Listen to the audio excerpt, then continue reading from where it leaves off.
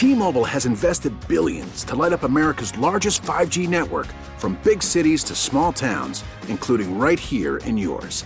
And great coverage is just the beginning. Right now, families and small businesses can save up to 20% versus AT&T and Verizon when they switch. Visit your local T-Mobile store today.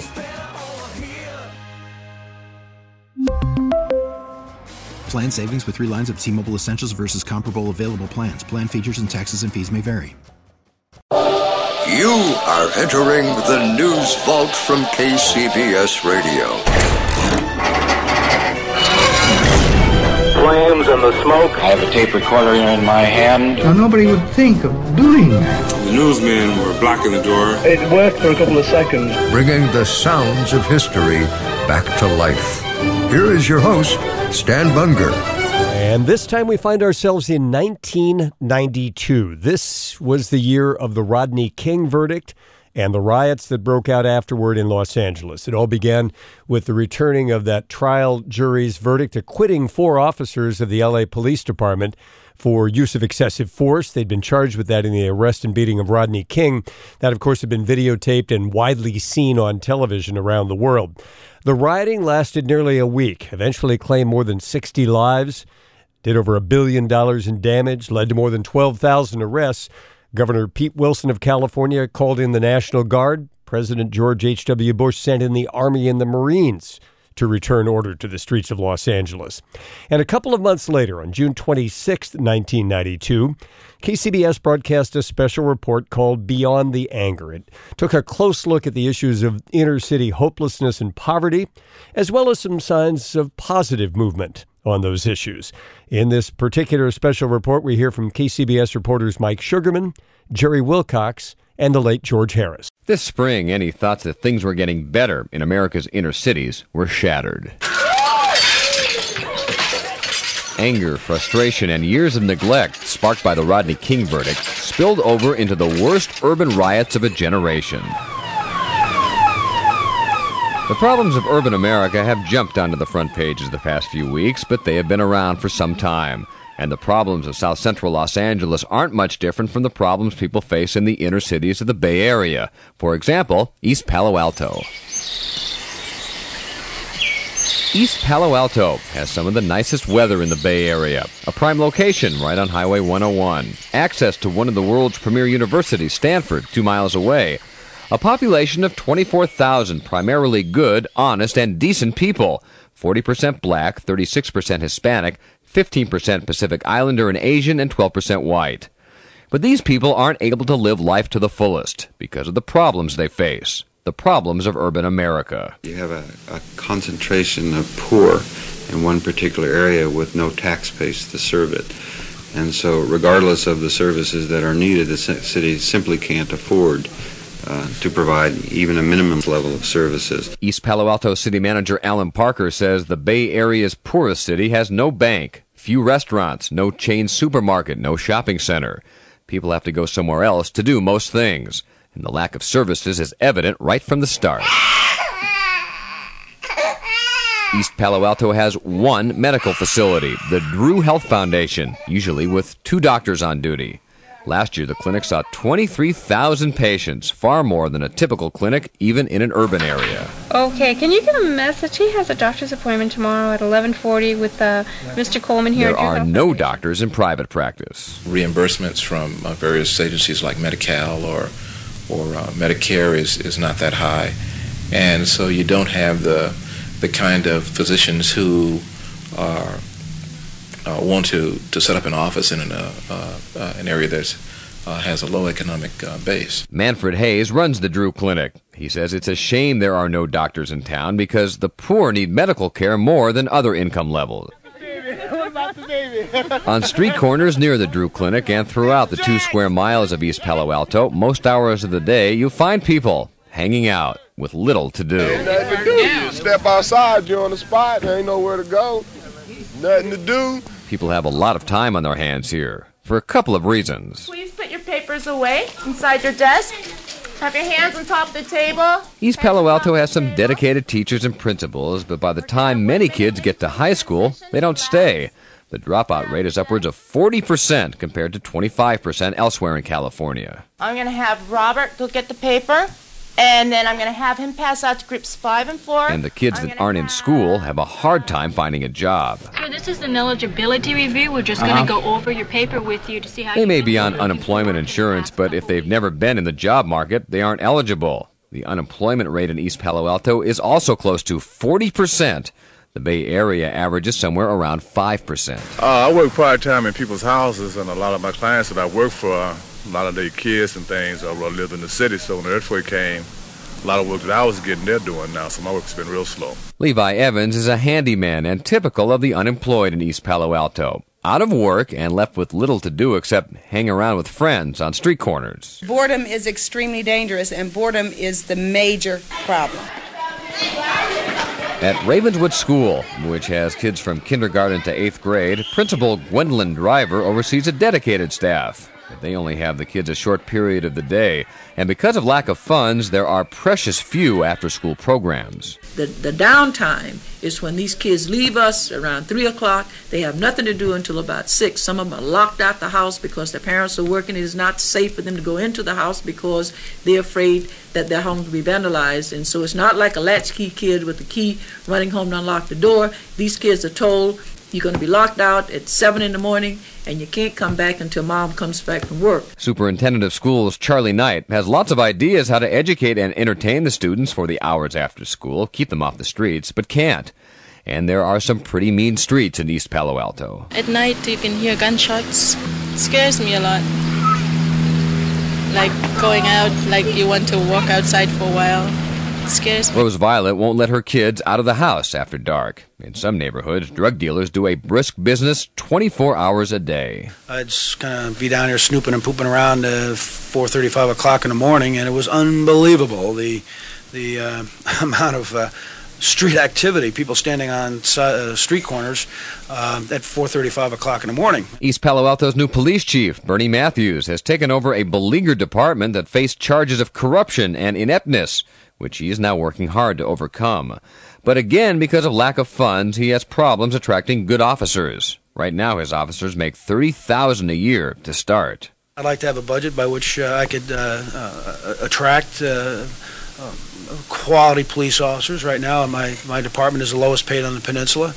I need crackerjack cops. I need tire biters. I need people to go out there and make a difference in our community. To make the good and honest citizens of East Palo Alto feel safe in their community. Right now, many don't, and if they get a chance, they leave. They move because it's uncomfortable. They move because there's a high crime rate. They move because they don't feel safe. Schools Chief Knight is saddened by that, because when the people who make it, the successful people who are the role models, leave, there is no one else to look up to, and that is happening all over America's inner cities. What about the baby? What are you talking about? It's Jack! It's Jack! Lack of role models especially hurts boys, because most don't have a father at home.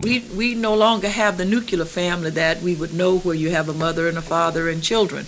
Now we have a grandmother. They may be heading a family with 3 sets of children from 3 different of her children. Schools Chief Knight says 35% of her students are in foster homes. Maybe 40% have a father in the house. Many of them are on drugs, in jail, or incapacitated for one reason or another.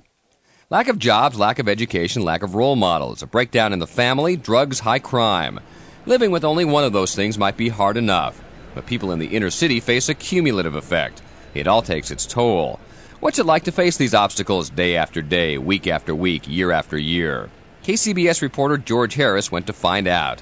His report, When Beyond the Anger, Crisis in the Inner City, continues on KCBS News Radio 74. 16-year-old Kenneth Miller, a sophomore at McAteer High in San Francisco, is trying to find his calling.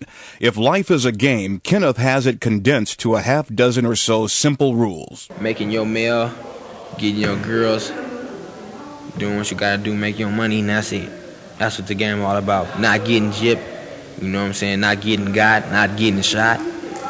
You're going on your way. Do not be making any obscene gestures. It's senior picture day at McAteer, where Kenneth is a sophomore. I'm gonna be honest, it's not like I look forward to going to school, you know what I'm saying? But, you know, I know it's something I gotta do, so I get up and do it. Congratulations, it's all over. If you haven't turned it on below, Kenneth is first to admit he's no angel. Trouble is no stranger. But Kenneth is learning to steer clear of potential problems, even if it means being ridiculed by friends. Somebody will say, oh, well, he a punk, he a buster, or something like that. And they be like, nah, that's him. Just let him be him. That's him. Leave him alone. We just go handle ours. And that's you get your respect out of that. At the Potrero Hill Neighborhood Center, Kenneth works with kids who at ages 6, 7, and 8 have already taken some hard knocks by life. A lot of us come from broken families, and we have misplaced anger. We don't know where to place it, so we go to the streets, and then we get trapped into this thing where, this is the only way I can make money because no one's going to give me a job. Emarco Washington, a product of Bayview Hunters Point, came out of that same environment. My father was never there. I never had a male role model in my family. My uncles were all in jail too. I was raised by all women. My family consists of 2 sisters and my mother. And my mother was my mother and my father.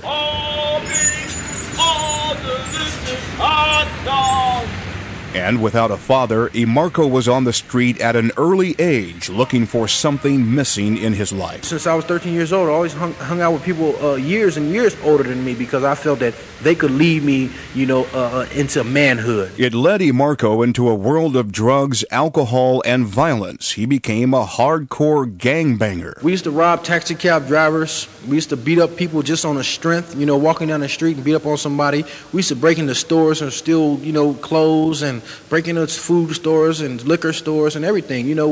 We fights with rival gangs that would come from, across the Bay Area. Now 20, his teen years were wasted. I was in and out of the gangs, in and out of jail actually for 7 years out of my life. With no remorse or intention of doing anything differently. I never had anybody to tell me that I was moving in the wrong direction because I think back then, even if I would have, I wouldn't have listened because I was so hard-headed.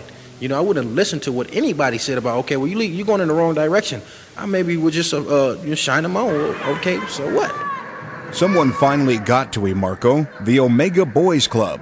They kept working on him until one day a light came on. They knew me before I knew myself because I thought I was just this hardcore gangbanger. I had my little money and cars and girls and everything, and I thought that was a life for me. And they showed me that there's a totally different way. I work now, make $15 an hour legally, man. After the L.A. riots, Emarco is confident that others are just as tired of the gang scene and want out. The Rodney King thing was like a wake-up call, for brothers and sisters to open their eyes and realize that, it's time to do something different than gang banging, standing on the corner selling drugs, killing one another. Just like the Crips and Bloods came together in L.A. and here in San Francisco, Fillmore and Hunters Point came together and united as a family. The reality for Emarco is this. There are no guarantees. He's going straight, but the streets of big city America are filled with temptations. Biggest temptations is sometimes I'm broke. I have no money. And, temptations is, well, I need some money. Should I go out and sell me some drugs? Or, can I rob somebody just to have me some money in my pockets? Those are temptations that really itch your mind, especially when you're broke. But see, now that I'm working, I don't have that problem. And for the first time, there is a future. In 10 years from now, I think I'll have a big record company. I own my own record company because I love to sing. I think I own my big record company, and I'll still be helping people in communities all over California. Still be doing what I'm doing right now, helping people. Remember Kenneth Miller? His immediate future looks bright, too. He beat out a large field of applicants and landed a summer job as a youth counselor. How do you feel getting that? I feel kind of happy, because when I found out, everybody's like, oh, you got the job, you know what I'm saying? So I'm like, cool. Kenneth and Emarco are reminders that solutions to problems facing inner-city youth are not simple. But perhaps like no other time, a window of opportunity seems to be opening, and the generation of the 90s is getting involved in finding its own answers. My grandma's bad, my brother's gone, I never had one felt so. The Omega Boys Club helped turn Kenneth and Emarco's lives around like it has hundreds of other people. Programs are working to change people's lives in the inner city, and there is a sense of hope. Mike Sugerman looked at some of those. It's never easy to be in the 9th grade. Hey, man. Great. Some have a tougher time than others. have a lot of problems. I got a son at home, he's 2 months, and I'm having problems at school, having problems at home, everywhere. Goldie Lacey is 15 years old, in the 9th grade at Frick Junior High School in East Oakland. He's already a father, very close to dropping out of school. He needs a lot of help. Were you glad? Y'all be running from him sometimes. Enter Don Hoskins. What you need to do is, and I say this to you all the time, is grab them, see what they do. Don Hoskins is one of the 50 black men. That's a group born last year of dozens of successful black men who decided young blacks needed to see that it was possible to come out of tough conditions and make a good life for yourself. Positive role models in an area where there are few role models for young black males. Hoskins is a social worker who spends many lunch hours at Frick Junior High just to be around. If you hang around long enough, if you're there long enough, if you're not pushing them, you're not asking them, what can I do for you? Eventually, they get to know you well enough, they blossom into a relationship that says, I need some help. Don Hoskins had a mentor who did many things for him, including buying him shoes for his high school prom. Otherwise, he wouldn't have been able to go. Goldie Lacey this day may have found his mentor. It's cool. They here to help people. I just came up here and asked them for help. They're not going to ask us if we need help, so we got to come to them. What do you think he can do for you? What would you like him to do for you? Sit down, talk to me. Just talk. That's something he doesn't do with other adults. Talk with someone who's interested and cares. Are you going to be here tomorrow for this? Yeah. Yay, good. I'm glad. There's a group, 50 black women, too. They are both part of what has become known as East Oakland Fighting Back, the brainchild of Alameda County Supervisor Don Parada, and it has attracted national attention. It's an umbrella group for several programs. Grandparents Home Line. There's a hotline and support group for grandparents who are now taking care of their grandchildren, a planned youth fellowship, and high-impact team for substance abuse. The program is so successful, it has received the prestigious Robert Wood Johnson Foundation grant, one of only 15 agencies in the nation to receive it, and eventually could receive a full $3 million to develop the projects. So there's things that work. We know things that work. It's not a mystery. What it is the necessity of replicating it, expanding the capacity, and being serious about an investment in the inner cities. Fighting Back Executive Director Mark Allen says throwing money at a problem might not solve it, but you can't deal with problems without money either. A lot of people have a lot of ideas how to help solve what's wrong in our inner cities. KCBS reporter Jerry Wilcox sought out some of those proposals from a wide-ranging group of community leaders. His report, When Beyond the Anger, Crisis in the Inner City, continues on KCBS News Radio 74. On April 29th, South Central Los Angeles became the news flash from hell. Congressman Ron Dellums says it may be only the first of many. If the system does not respond in a very short period of time, I think we're looking at a level of rage beyond which we will have no capacity to control. Much to be done and no time to waste, says Dellums, in mending our inner cities, in healing broken dreams. And make no mistake about it, adds UC Berkeley sociologist Dr. Harry Edwards, we are all chained to those troubled neighborhoods, no matter where we live. And if our urban centers collapse and sink, then we too will go over the edge and head for the bottom.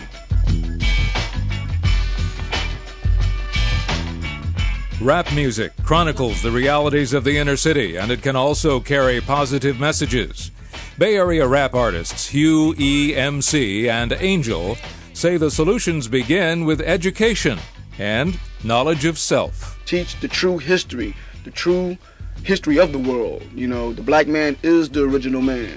Teach that. I see rap as a vehicle to reaching a lot of young people, because young people listen to rap music. When I was down with the gangster scene, I kick back, get high, and I daydream and think about the things I want to become, like rocking on stage, being #1, maybe make a movie or two, and do all the things that great men do, lead my people out of poverty, raise them to the level they ought to be. As a matter of fact, to be exact, to get my people's attitudes and minds intact, so they can make their own pioneers Babylonian country. I will lay this all in my poetry. HUD Secretary Jack Kemp believes self-esteem is enhanced by having a stake in your community. Ownership. Oakland Chamber of Commerce President retired Admiral Robert Toney is not convinced that Washington is going to do much of anything meaningful.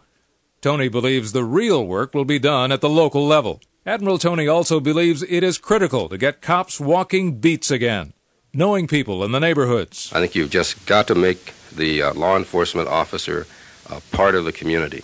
If he's ever seen as somebody from the outside, then he will not get the kind of cooperation that you need from the community in order to really police themselves. Everyone agrees jobs are the key. UC Berkeley professor Ed Blakely, an urban affairs specialist, proposes a voucher system. Here's how it would work. The individual who wants a job would be given a voucher. He or she takes the voucher to a non-profit employer.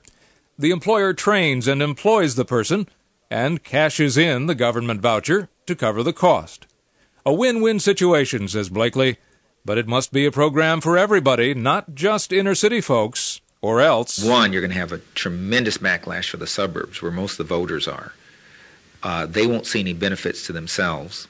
The second thing that will happen is these programs will be stigmatized. Meanwhile, the U.S. Conference of Mayors has put together a comprehensive $35 billion recovery program for urban areas, a plan which has the support of Congressman Dellums. If you start this year in fiscal year 1993 with a $50 billion cut in the military budget, bring the military budget to 1/2 within 4 years, and level spend at 1/2 for the next 4 years to the year 2000, you pick up in upwards of $1 trillion. Dellums and others favor turning military bases into job training centers, for example, instead of simply shutting them down.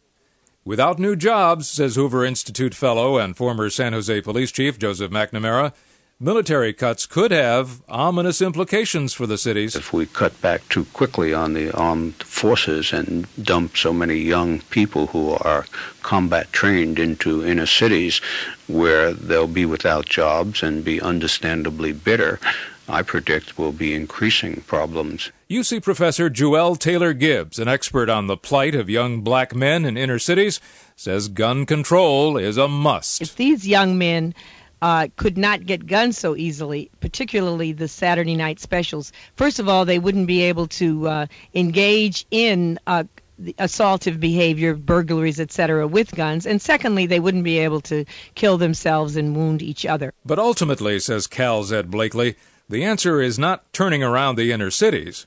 It is turning around the American people, because we're all in this thing together. Less than 10% of the increase of the workforce in the next century will be white males.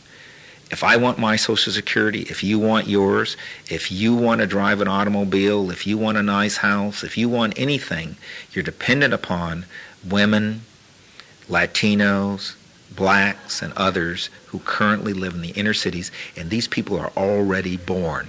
They're not moving in. They're not immigrating for someplace. They're here now. The future starts today. If it doesn't start today, we might as well close the doors and turn out the lights. Share your intellect with the child of your neighbor, and you too can be a savior. Lend a helping hand, take a stand. It's for who? The brother man. So give a damn. Urban America is now a hot topic, and solutions that are being discussed are getting a serious hearing for the first time in decades. But the problems have been around for decades, too. And even with this newfound attention, they aren't likely to go away anytime in the near future. Beyond the Anger, Crisis in the Inner City. Produced by Arlene Bolton, engineered by Ron Reynolds. For Jerry Wilcox and George Harris, I'm Mike Sugerman, KCBS News Radio. Remember to follow the News Vault from KCBS Radio on social media.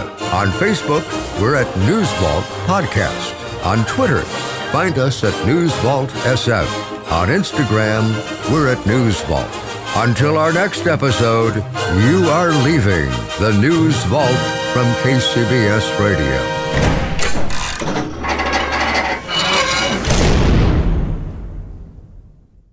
We really need new phones. T-Mobile will cover the cost of 4 amazing new iPhone 15s, and each line is only $25 a month. New iPhone 15s? It's better over here. Only at T-Mobile, get 4 iPhone 15s on us and 4 lines for $25 per line per month with eligible trade-in when you switch.